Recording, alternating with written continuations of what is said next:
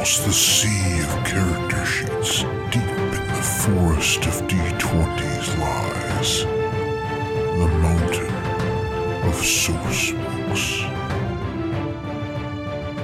Welcome to the Mountain of Source Books. I'm your host, Jeffrey Vincent Dale, and I'm joined today by Steve. Hello. And Rose. Hi. Today we're going to discuss our final thoughts on Microscope. We'll just get right to it. We're going to start with negatives this time. So I'll go first. Mine's kind of nitpicky. It's literally only here because I need to be able to say something. I wish I had more kind of like deep dive questions about the setting. Stuff like what kind of government there is, what the tech level is, stuff like that. If putting it into the actual game, I think would interrupt the flow, but like having it in the back as like an extra thing you can do, I think that would be nice. I'll go next. I don't know. That sounds like an interesting. I like kind of like your idea. Maybe you could just like add them in randomly or something. Like I don't know. Maybe after like each step, like each person, you like randomly pick a question and like answer it. That would be cool. But I was actually kind of thinking. I do wish that so at the end of each person, like someone else had to like pick a topic from it, a main topic, and then like do something off that, like another scene, another event based off that. And I kind of wish like that had a maybe like a more unique rule with it, like how in the last one we did a scene. It's like, oh, you have to do a scene, or you have to like something kind of different than being able to choose the same things you could choose us every other time. I think. Yeah, so cool. Like more like a push to add more variety to what you're doing then? Yes, something that made it more unique than just having the same options that you had regularly. Yeah, I can see that. Yeah, kind of the same here, where it's like, it's not that anything that is in the game is bad, it's that it feels like when you're like playing through the game, like you get into this pattern of we do this type of event, we do this type of event, we do this type of event, and then it's like nothing breaks that up, and it's like for one session that's fine, but when you're like, well, we came back to this again, like it just feels like you just get into this routine of like we make all of these different events, and then eventually you get to this level where you're like, oh, well, we've never touched on this subject ever again. And that was like in the setting decades ago. Yeah.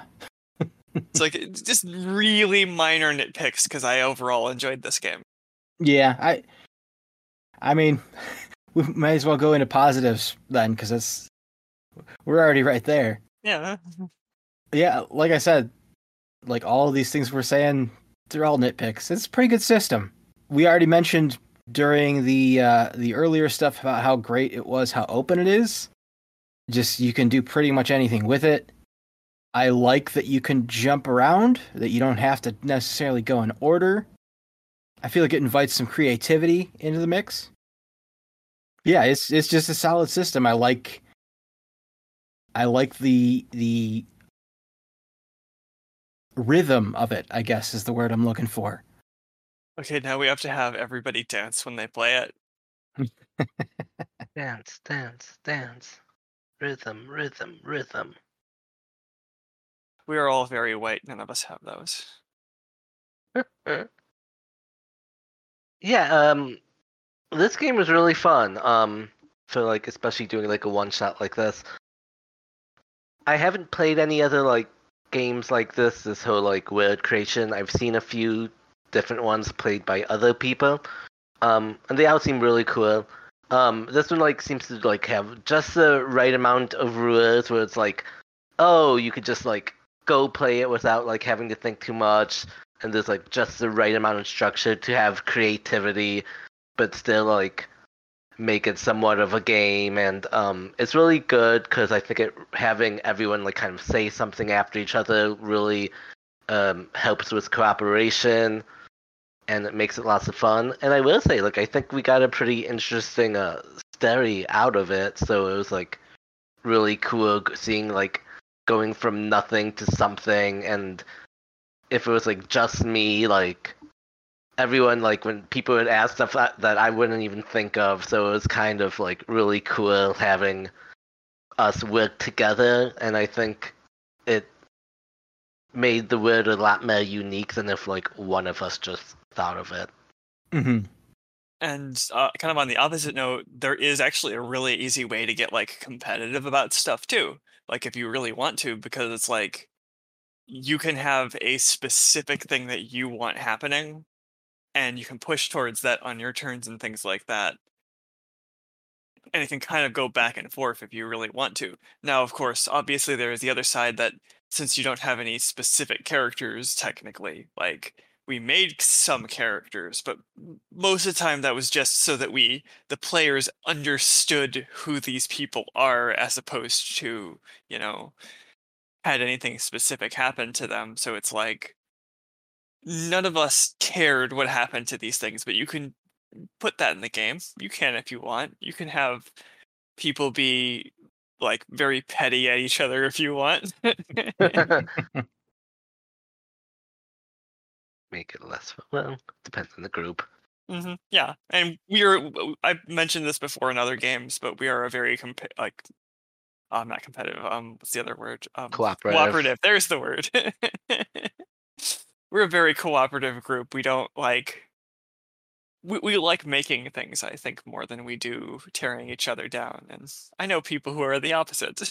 Mm-hmm. Yes. One thing I kind of forgot about that I really liked, because it was right at the beginning of the game, is where you make that list of things you would like to see happen. It doesn't have to, but also the like hard nose of things you don't want in the game. The hard nose are always a good thing to put in the game.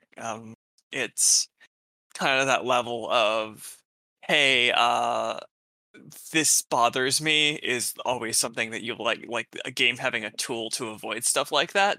But just the idea of like, I hate this in this genre, we're not doing it, is just so good. Yes. But I mean, the fact that you can like tell people, hey, I like this idea, here's my idea, let's put this in here. Yeah, that's really good.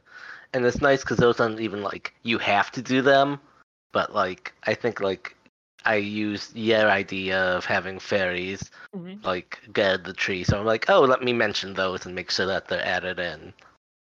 Yeah, and another thing I like that it has over, I mean, the only other sort of world building game like this that I'm familiar with is The Quiet Year. That sounds like a fun game, but at the same time, there's a lot more prep for it. I believe it has like a card drawing system. Yep, you have a whole deck, and so there's a lot of stuff that's like, this type of event occurs, you like have to work with this resource specifically, and it's like, you made these resources up, so like it's kind of hard to actively care about them as much. And I know this is not a review of that game, but this one's more focused on the story surrounding these things, and it's all broad and expansive, whereas that one's like, it's about a colony of people who kind of have a hard life. And it's like, both create things, but the other one definitely like feels more specific and like straightforward into what they want. Yeah, this one, it moves faster, it's easier to get started. Just overall, I like it. And of the two, it's the one I would probably pick. Other negative, now that I think about it, a little too much organization, though. We talked about it when we started. If you don't have a table, it's really hard to organize everything. That was a bit rough. We managed decently with a Google Doc, but it's definitely not designed for an online game. Yeah, it required a workaround. I'm just thinking back of how we got really like into color coding. Yes, color coding everything, because that was actually extremely useful. But like, if you weren't paying attention, like if you didn't notice it in the recording, there were a lot of pauses where we were just like, let's figure out how to get this set up because this makes this easier for me to understand. Yeah, I had to cut that out. Yeah. Like I think the first episode, it was edited down from like an hour and 15 minutes to 20 minutes. Mhm. Oh, Yeah, no, wow. there were some pauses in that. And there's nothing wrong with that as long as you have fun. Yeah, I edited out all the pauses and mentions of color coding because I'm like, this is a little too behind the scenes. No, the color coding was the best part. I would also say, like, I'm like now thinking about it because, like, oh yeah, you had to color code, like, because you had to say if it was like a good or bad event. I did think, I mean, I guess that was good for the game, but sometimes I'm like, I don't know if this is good or bad. Or like, Mhm. I just want to do an event. Like, I don't know if it needs to be Yeah. black or white, but I think that's just a context thing. I imagine there's times where it's like, this seemed like a bad thing at first, but when you look at it like on the overall amount of events, it's like, well, that was overall positive. It's just, we didn't know where this was going yet. yeah. Yeah, I think we accidentally stumbled upon the benefit of that, though, in that we would try to go, we would be making events, and then we would realize, oh, you know what?